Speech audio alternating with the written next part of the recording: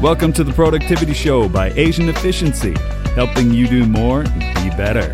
And now here's your host, Zachary Sexton. You are tuned into the Productivity Show by Asian Efficiency. My name is Zachary Sexton, and today I have with me special guest, Scotty Loveless. Welcome, Scotty. Thanks for having me on. Hey, thanks for being here. So, a little background, Scotty is behind a site called appinstructor.com. Scotty is a formal Apple employee who believes that people love having personalized, comfortable, and patient tech support at home. App Instructor appointments cover a wide range of topics with a wide variety of clients. He works anywhere from parents wanting to protect their kids from some of the dangers that could be found online to small businesses looking to deploy iPads to their staff. So, Rick is your buddy, your app instructor in arms, and Scotty are both first and foremost. You guys are Mac and app experts. Is that right? Yeah, that's it. That's right. Awesome. So, what I wanted to do today is to go about your mindset on how you go about solving technical problems, so people listening can start to be their own IT guy or gal. Are you game for that? Yeah, that sounds fun. So to start, I actually wanted to get a little bit of your background and experience working as a genius. That seems like such a hard job. I've been in there, and it's always just lots of emotions are going on. People are yelling. There's very difficult problems being solved in both hardware and software. So maybe you have some stories, or you can just tell us generally how it was and what you've taken away from the genius experience. Yeah, being a genius, man. Yeah, this is going to be fun. I haven't talked about this publicly since I've retired from the Genius Bar, but I have a lot to say about it. So I got hired at the Apple Store at the Birmingham Apple Store. We only have one, and it's in the Summit Mall. And I got hired as an FRS, which is a family room specialist, which is the iOS technicians. So, which was kind of unusual at the time. I was one of the first ones to get hired straight in as an FRS. They just normally hire like salesmen first, and then they kind of go up. That was the normal way they did it, is you would start as a salesperson, and then you would move into the Genius Bar. But they just had a shortage, and like Apple was trying some new stuff, and it was right after they hired that British guy that like didn't last very long, and I don't even remember his name. But did training there, which was great, and went straight onto the mobile queue, which is what, the line to help people with iPads and iPhones, and just got destroyed doing that for the next 6 months. Just it's very rewarding work most days, but it is just absolutely brutal what they expect you to do. The time expectations, it's, you have an 8-hour shift, but during that shift, if you're helping people with iPhones, you're doing an appointment every 10 minutes, or you're starting a new customer every 10 minutes. So that's 6 an hour and times 8. I mean, you could be helping 30 to 40 people a day who a lot of times are, like you said, chewing you up and down, cussing you out, asking for managers. Their phone's broken. They don't want to pay for it. It's kind of a brutal job. But the beautiful thing about it is that you get crazy amounts of troubleshooting experience. Because I say that working on the Genius Bar is like, compared to any other IT job, it's like getting 5 years experience in one, because of how many issues you solve and how many things you see. So I did that for 6 months, got really burned out, and then got promoted to Genius. And then kind of got rejuvenated by going out to Cupertino for my training, which was really awesome. And we can talk about that if you want to later. But went to Cupertino, went to the mothership. Some people saw Johnny Ive eating in Cafe Max and Tim Cook walking around. It was kind of cool. And you drank the Kool-Aid and get all excited, and then came back and worked on the Genius Bar, which is the same thing, but just for Macs. And you only have to take a Mac every 15 minutes instead of 10. So it feels like roomier and like you have more space, but it's still rough. And did that for about a year and 5 months. So I was there for about a total of 2 years. Wow. I always looked at the people that were doing it and the degree of multitasking, their troubleshooting capabilities, as well as the ability to bring the sanity level to a reasonable spot with people. Like, all of those skills are just such high leverage skills that it just makes sense that you would eventually just go into business for yourself. So you didn't have to have a fire hose every day coming at you, and then probably end up making a little bit better living for yourself by working with personal clients that need particular solutions that don't want to go into the mayhem of the Mac store either. Yeah, so it's so painful to be a genius sometimes, because you know what needs to, not just the time commitments and like the, just the craziness of the day, which, like, on a scale of 1 to 10 stress level, it's about a 9.9 most days, all day. And besides that pain, there is the pain of knowing exactly what needs to be done, but having no ability to do it because your hands are tied by either Apple policy or time or whatever it is. So that was one of the most painful things to me as a genius, because let's say someone came in and their iPhoto library was corrupted and they had like their whole life's pictures on there and their kids' baby pictures and like thousands and thousands of pictures, and they're wanting you to help them get that back, but literally Apple won't let you do that kind of thing. Like, if it has to deal with the customer data, you really have to walk a fine line because Apple doesn't want to be liable for that. So it's like I would know exactly what needed to be done and be completely powerless to help them. And I think Rick saw the same thing, and he's really the one who started App Instructor 4 years ago. He was actually working he was kind of a utility guy. Like, he wasn't a creative and he wasn't a genius, but he was taking those creative one-on-one training appointments and saw this need and just went out there and did it. He was in divinity school and had the ability to do that, and ended up basically matching his Apple salary after a month of finding these clients. And some of his one-to-one training appointments led to App Instructor clients, and it just kind of worked. It was the perfect timing, and he is a brilliant guy at creating branding. And it started out as Mac Instructor, and he had this funny, it was like an apple with glasses, kind of like Warby Parker glasses, and people just loved it and ate it up, and it spread like wildfire. So, but when I was a genius, I saw the same need, because like I said, someone says, like, there would just be somebody that you knew needed like 5 hours of help, and then their life would be changed.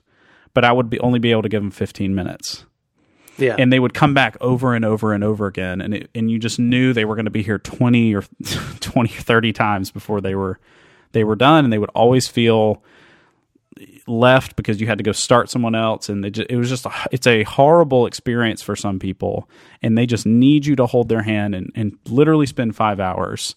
And so it's been cool for me, because some of my customers as a genius are now my clients at App Instructor, and I've been able to walk them through those steps and get their life changed and their business changed to where they're not pulling their hair out and going to the Apple store every day.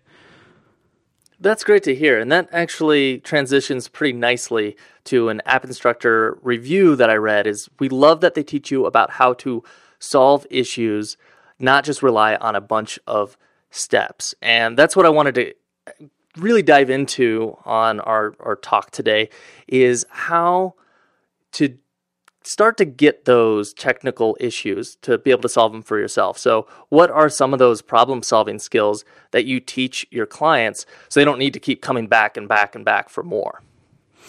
Sure. Well, the probably the biggest thing for my clients, and my clients are consist of several different groups of people.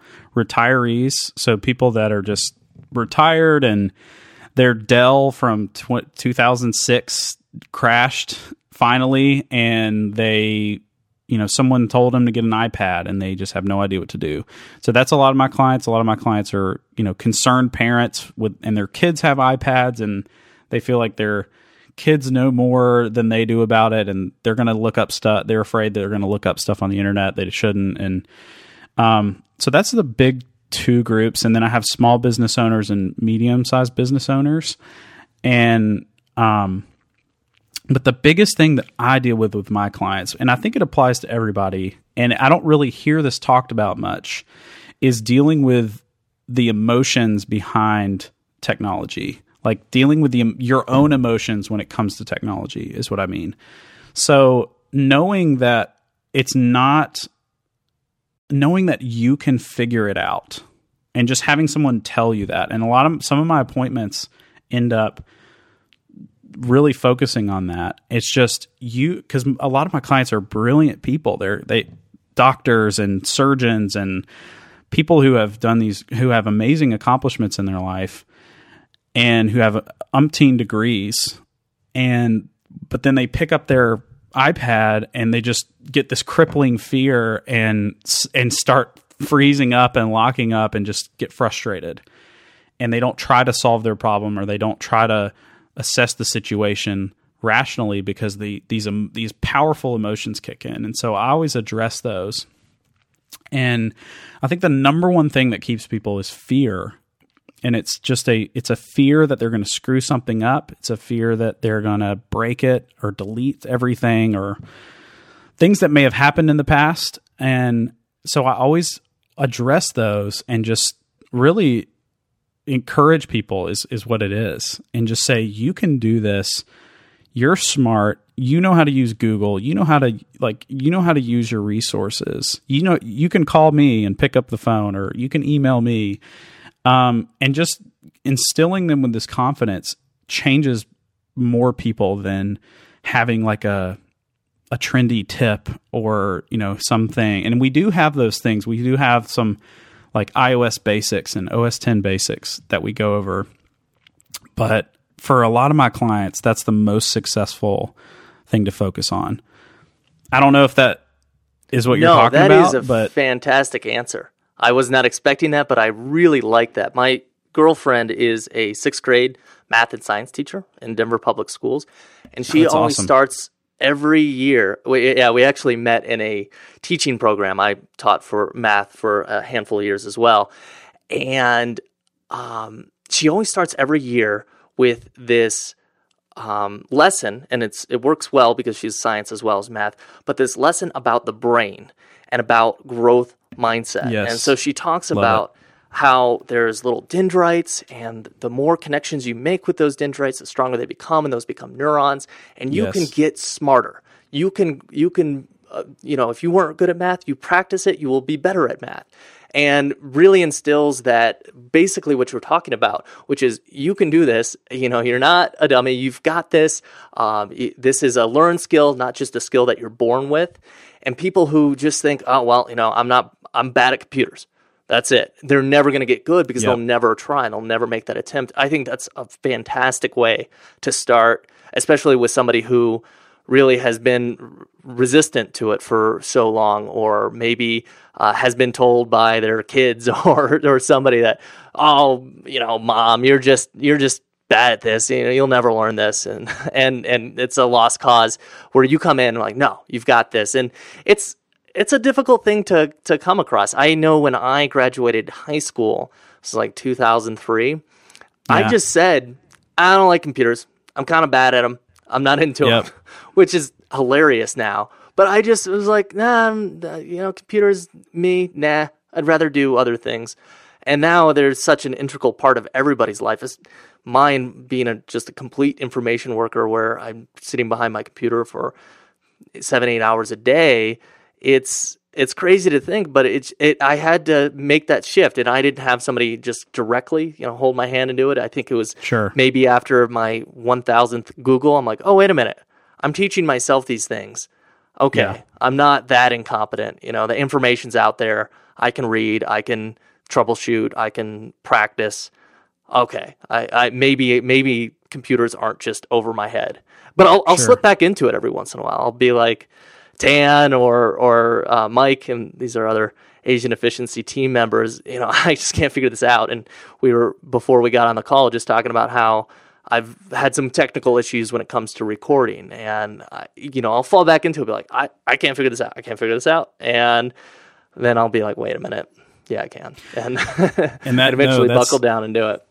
I think you're exactly right. And I actually while I was working at Apple, I was also working on my master's in education. So that's really helped me be able to connect with people and help them in this area, because I actually did secondary ed for English. So I did my student teaching, and my favorite one was 7th grade English. But I learned a lot about brain development and that kind of thing. And I found this interesting paper, and I sent you a link in the Skype chat, but it's a Harvard study harvardedu.edu posted it, and it's by the National Scientific Council of the Developing Child. And their title is Persistent Fear and Anxiety Can Affect Young Children's Learning and Development. So it's like it's a study that researches this exact thing that I'm talking about. And just the one quote I'll pull from it says, kind of their synopsis is that science shows that exposure to circumstances that produce persistent fear and chronic anxiety can have lifelong consequences by disrupting the development architecture of the brain. So kind of like you were saying with the dendrites and stuff, like your brain, like if you have fear in an area, your brain is going to avoid that area. So you are literally not going to learn, like you are not ever going to learn it, like you said it. And it's a physiological thing too, that you are not going to learn the thing that you fear, because your reaction is to avoid and to run away. And I'm just going to write that off. And there's really good reasons for that. Like that's what I talk about with my clients, and I'll try to get them to maybe talk about some of the things that have happened to them. And you wouldn't believe the amount of response I get from this. But I'll say, you might have had a mean IT guy or a tech guy in the past, and you asked them for help, and every single time you asked them for help, they treated you like garbage. And so that affected your ability to learn, because you just felt condescended upon, and oh my gosh, like I'm just an idiot. And so a lot of people internalize that and go, I'm just dumb and I can't learn this. Or a lot of times, and this is probably the more painful thing for people, is dealing with their family. And I think you said something like this, but it's like, a grandmother goes to their daughter or granddaughter or grandson and goes, hey, how do I do this? And they go, oh my gosh, I can't believe that you don't know how to do that. And they just feel so dumb, and so they stop asking questions and they stop trying to learn. Or maybe they just, I think a lot of it is coming from people using technology that was really not user-friendly and was difficult to use. And so they did break things, and they did delete everything and do the things that Apple tries to not let happen on OS X and iOS. So I try to bring up these things, and it's crazy how people just light up because they go, oh my gosh, you're exactly right. There was this guy, or it makes them feel their feelings about technology validated, and they can start to process it and start to turn the corner in that area. So it's funny because a lot of my appointments are not counseling. I'm not like, people don't start crying or anything, but it's just like, it just connects with people, and they go, you're so right. And you know what? I can change this. And that's when I see people skyrocket in their knowledge, because then they start taking their own ownership of it. They're not waiting for me to hand feed everything to them. They're like, yeah, I can do it. And then they'll start thinking about what they want to do with it instead of what they are able to do. And that is the biggest thing, because when their imagination starts kicking in and they go, man, I wonder if this thing can do recipes. And then they'll start looking up, recipes. And I love the Paprika app for iOS. It's amazing. And they have a Mac app too.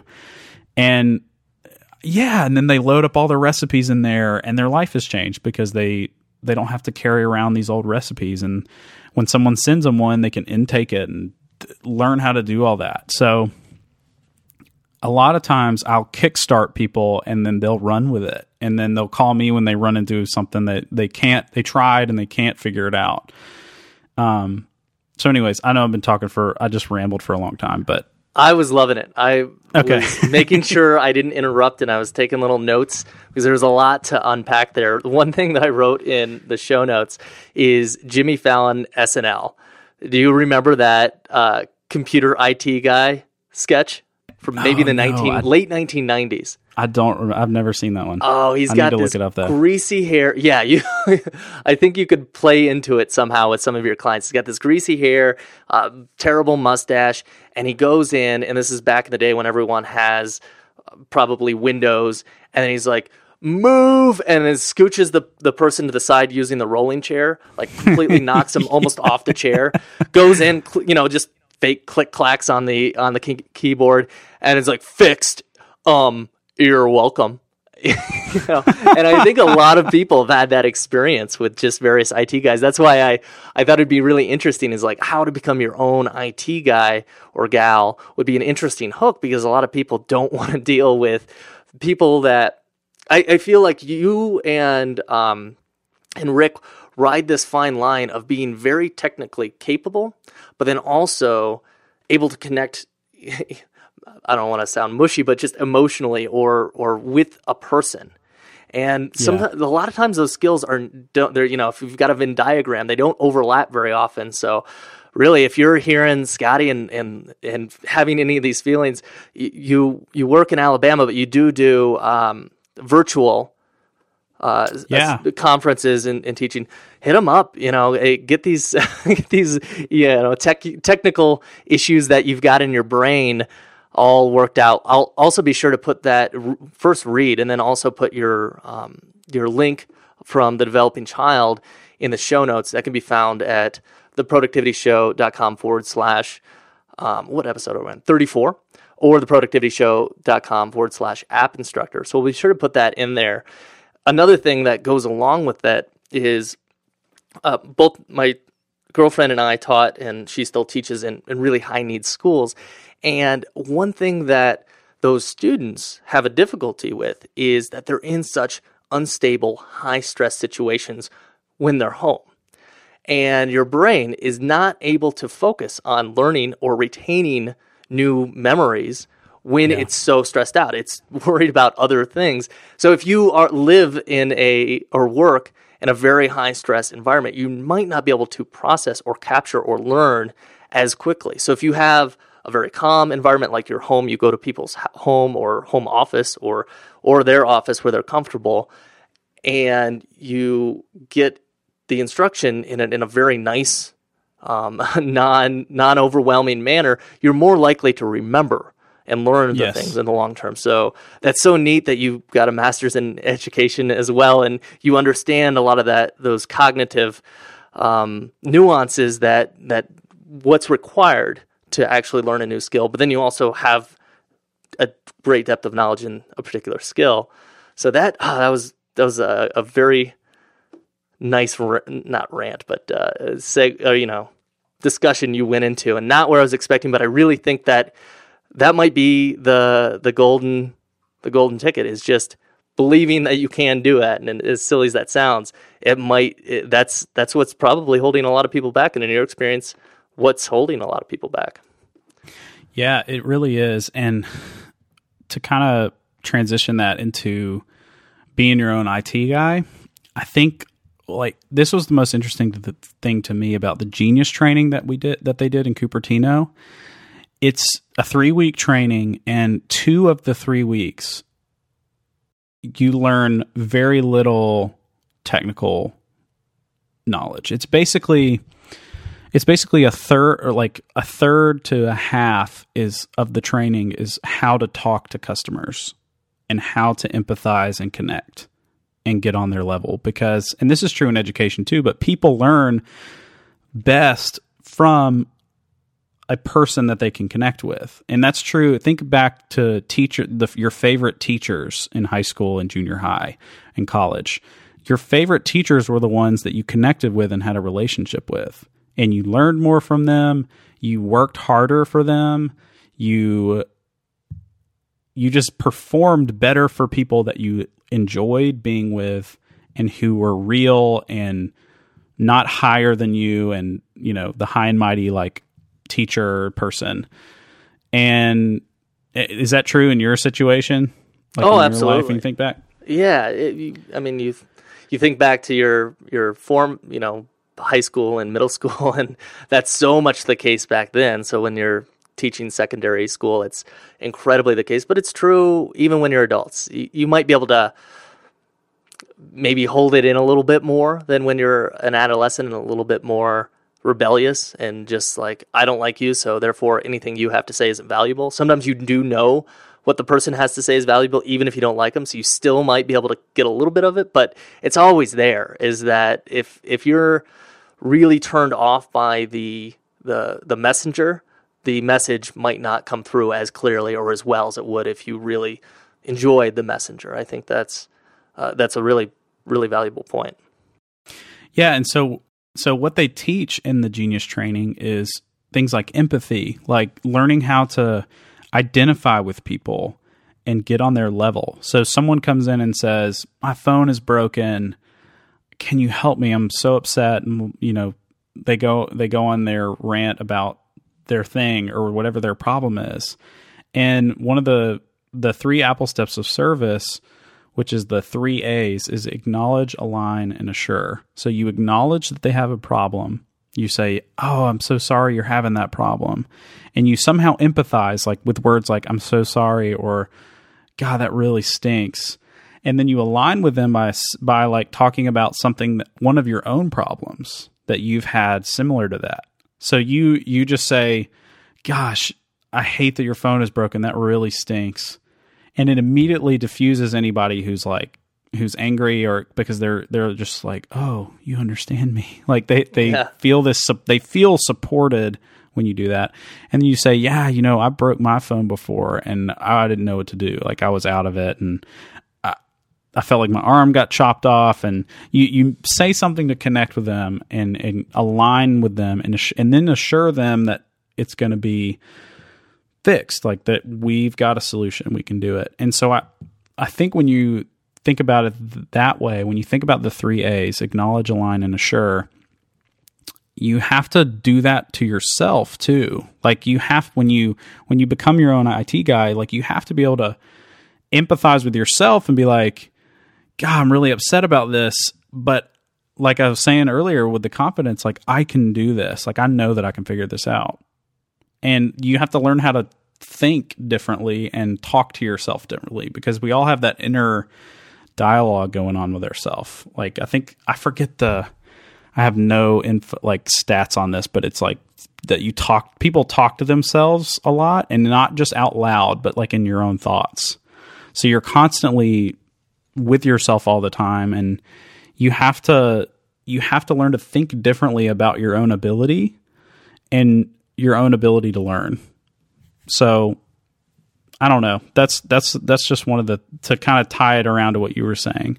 I think if you start to mentally and verbally change the way you speak and think about your tech problems, you're gonna get a lot further than if you just don't want to deal with it. I'm just gonna, and you almost have to get aggressive. Like you almost have to come at that fear sometimes. Like you've got to be like, no, you know what? I'm not going to slam my computer down and get frustrated and walk away. I'm going to figure this freaking thing out. Like you kind of have to get mad at it sometimes. A little bit of tough love. Yeah. Like Yeah, and it's not like it's the emotion that sometimes overrides your rationality. You've got to be like, nope, you know what? I'm gonna figure it out. I'm not gonna give in to that fear. I'm just gonna do it.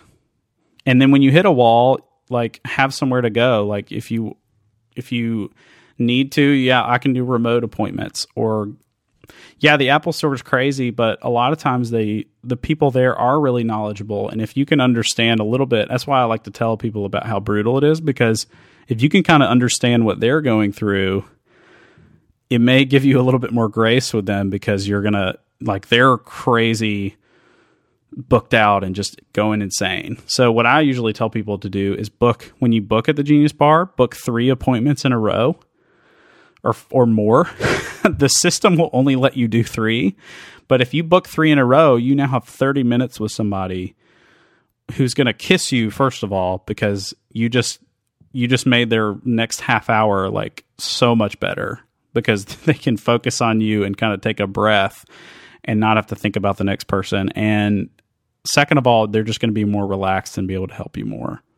That is a really good tip. I'm going to use that next time I have any issues. I got a MacBook Pro that had a few battery and keyboard issues, and I was going in I think 3 or 4 times, and that's what made me realize how crazy it was there, because I had not spent much time in there before, because my Mac products always just worked. And so, yeah, but it wasn't. And I was really surprised. And I think I came in with enough empathy, maybe not as much as now I will come in with, but it was like, whoa, this is crazy. I'm going to just be really as nice as I can to this person, because 1, they're the ones helping me solve the problem, and 2, sure, I'm sure they don't get this all the time. So I'm going to just do my part to make their day a little bit less stressful. So that's good. I will be triple booking myself every time, if nothing more, just to give whoever's lucky enough to work with me a little bit. Yeah, so that's perfect. Yeah, and you'll actually have people fighting over you.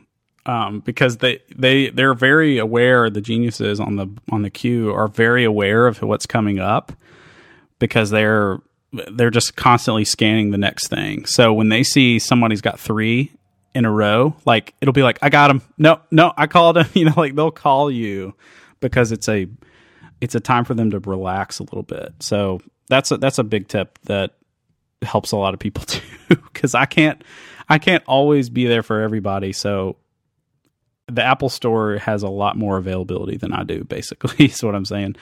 But just because I'm one person, but that'll get you a way better experience than just walking in there. And please don't go without an appointment, because that's another painful thing. It's not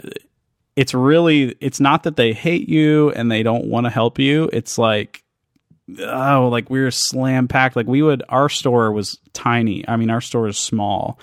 And we would help 300 to 400 people a day with maybe 15 technicians. And it's literally packed solid without you walking in. And so it's one of those things that rips your heart out too. It's like, oh, we want to help you, but you need to have an appointment. And we're sorry, because we want to help you. And after enough times of doing that, some of the people start to get some of the FRSs start to get a little bit bitter and kind of feisty. And you'll see, if you run into a feisty technician, just know that they've probably been verbally abused multiple times that day. They're not having a good day. So anyways, all right. I love my Genius Bar guys. Well, that's awesome, Scotty. Maybe, and we probably running a little long, but so we could do this quickly. Run through a little bit of an example, and so I'm basically going to get some free app tutoring out of you. Yes, and just to see how the process looks like for people out there. So I know I want to back up my data. It was just released today as we're recording, but it's February 24th. But a while back, it's theproductivityshow.com/27. So Dylan, our IT guy for Asian Efficiency, was talking about Dropbox and how awesome it is. And I was thinking, oh yeah, I really need to start backing up my data. And I'm willing to pay for it, but I can't decide between iCloud, Drive, and Dropbox. And so I'm very familiar with Drive and Dropbox, and I like different features of both services. I'm less familiar with iCloud, but I do have all Apple products. So my main concern is that I want to be able to quickly access documents and media, especially the photos on my iPhone or iPhones. Now I have two of them. Sure. Because I've got hundreds of them, and I'm one jump in the lake away from having 2-3 years worth of memories erased. And I also want to be able to see them. So I was doing the auto backup with Dropbox, but they're just, it's like hundreds of photos, all just numbered based on dates, and it's not very accessible to me. And I don't share them ever, and I never go and look at them. So how would you go about solving this problem? Or if I was my own IT guy, how would I start to think about this problem? I do feel like I could solve it eventually, but maybe some head starts on where I should be looking and what questions I should be asking myself. Sure. So I think you brought up the way I would approach this is I would start asking questions like, what do you use to edit your documents? Do you use Pages? Do you use Apple apps? Do you use Word and Excel and PowerPoint? Do you use a mixture? So that's my first question. What would you? Oh, okay. What do you use for that? I use a lot of Google Docs. So that's what's keeping me to Drive, and I like the fact that with Google Docs they're shareable. For a time I was sending them out to people who went on the podcast so we could both edit the document. Now, if people want to, I do that. I don't want to pass off too much work to guess. And they're shareable. You can have you could have an easy link. I really like the fact that you can hyperlink one document to the next document. Yeah. As far as other software, I don't use Word or Pages. I've got a lot of different softwares. I use Evernote. I use Scrivener, and I use, those are my main two, or just plain text docs. Okay. Well, that's good because that's good to know, because you have to look at everybody's individual environment that they're in, because there's not like, it's such a fiercely competitive field right now that I can't just come out and say, oh, well, this one's just the best. It depends on what you use on a daily basis. So the fact when that you're talking about cloud services, that's what's competitive. Okay. Yeah. Because it changes on a daily basis. Like Dropbox is now integrated with Word, and Google Drive will come out and say, I got an email from that like 2 weeks ago. That's neat. So if people are, or let's say that someone, because it integrates in the iOS app now. So if you get Microsoft Office 365 and you can get Office on your iPad, you can open documents straight from your Dropbox into Word. It's crazy. And then Drive will come out and say, oh, well, you can open things in Word from the browser now. And like everybody's one-upping each other right now. So it's changing on a daily basis, but it depends on your environment with this kind of thing, because there's some of my clients that have PCs at work. So they need to be able to access their documents. So iCloud and Pages would be out the door. And then I'll usually ask, do you collaborate a lot? If you collaborate a lot, Dropbox can do some of that. Drive is a lot better. So I'll just start thinking about all the individual pieces, and it's really about the person. So you got to assess yourself, like, what are my own needs, and what services can I get to fill those needs? Okay. So in your situation, like Google Drive, like I would say for you, since you collaborate, you're already in Docs, I would use Drive for your Docs.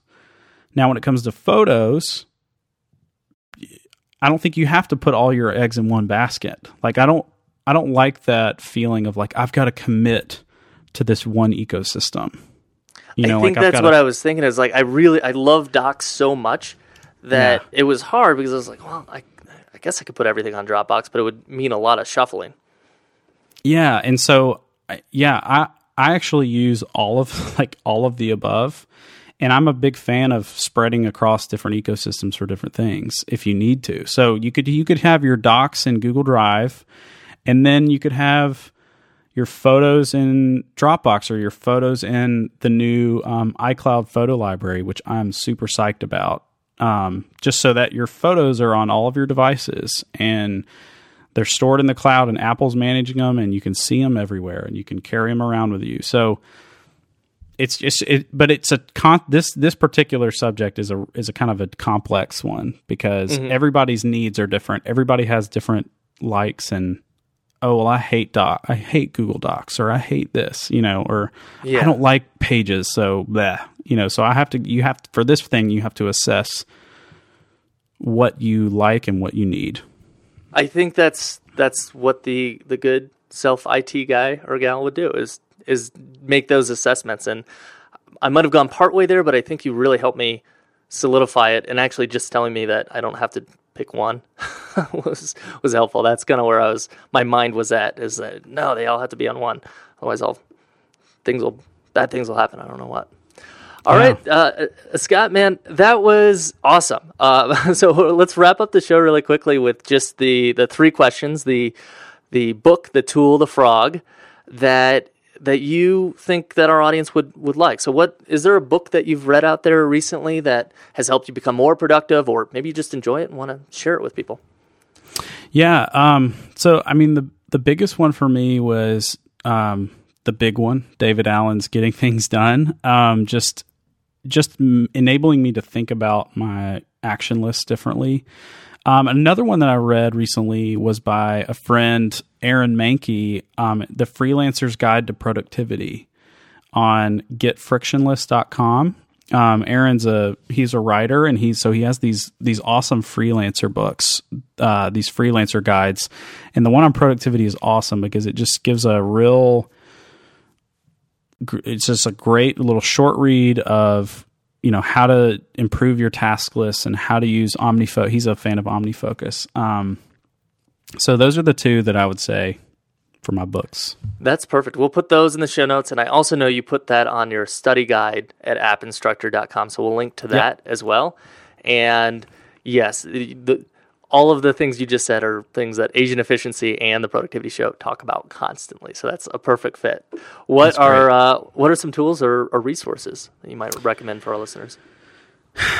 So tools or resources, I would say my favorite tool right now is Mailbox.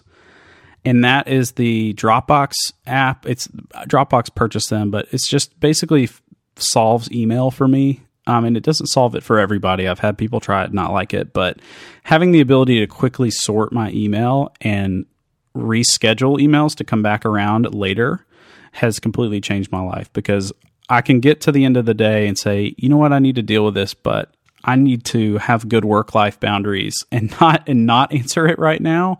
And so I'll send it around to come back later, like tomorrow morning, and I'll deal with it when I have time. So that it's sort of, you can think about it in terms of David Allen's Getting Things Done, that this is not the right context for this email, this time and where I am right now. So I'm going to send it back around when I do have time.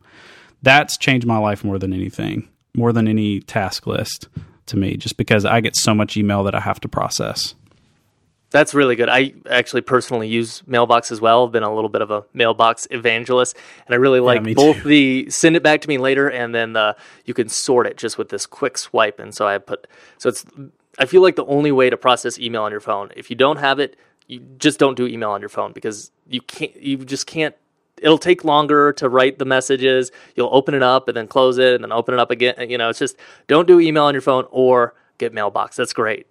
What about a frog? You got any big projects on the horizon, or maybe one that you just ate up? Yeah, so there's a couple on the horizon, but the one that I'm doing right now that's kind of fun is I'm learning Swift so that I can write a little baby iOS app for App Instructor. I'm doing the idea I have, and I don't care if people steal this, is just that, because it doesn't affect me, is just a digital business card that is like an app that clients can download, and it's like, it looks like our business card, and then like where it has our phone number, and there's like a button that says call, and it'll just dial me and email me and book an appointment, and it'll take them to our online booking site. So that's kind of my frog right now, is learning Swift and making a little baby app. That sounds awesome. That's a fun little side frog. Sometimes frogs are ugly, but that one looks like kind of a tasty one. Well, yeah, Scotty, I have no experience, so it's gonna probably be ugly. Well, yeah, But I would recommend lynda.com, lynda.com. That's a really good resource, yeah. Good gracious. I use the heck out of that. I've gotten my money's worth out of that over and over, and I recommend that to a ton of clients. That's actually a great one for being your own IT guy. If you need to learn any software at all, geez, just please get lynda.com. It is so worth the $25 a month or whatever it is. Nice. Yeah, Lynda, and even YouTube too. So be your own IT guy with those resources that are out there. Well, Scotty, this has been awesome. The mindset changes that I think I've already had, and being not as scared as I was, but now even less scared. Now that it's like, okay, yeah, you can do this. There's resources out there. Have been really helpful and useful for me. Where can people connect with you online if they want to find out more? Yeah, so I have my own private blog, scottyloveless.com, and my email's on there, and my Twitter and Facebook, so feel free to ping me and email me there. I'd be happy to answer any emails if people have questions. Also, appinstructor.com if you want like a actual consult, like if you want to spend time on Skype, or I can do remote appointments if you're not in Birmingham, Alabama. You can book an appointment on my website and just compare your schedule to mine and book it, and we'll talk. So that's probably the two best places to get me. My email for App Instructor is scotty@appinstructor.com. So I'd be happy. I would love to talk to anybody who wants to talk. All right. Well, thank you so much for your time. And thanks, Zachary. We'll have to have you on again. There's some secret projects that we were talking about before that we might have to talk about, and maybe have Rick on as well. Yeah, that sounds great. I know Rick was sad he couldn't make it today, so that sounds like a plan. All right. Well, we'll see you next time. Thanks for listening. If you enjoyed this show and would like to learn more about optimizing your productivity, visit us at asianefficiency.com.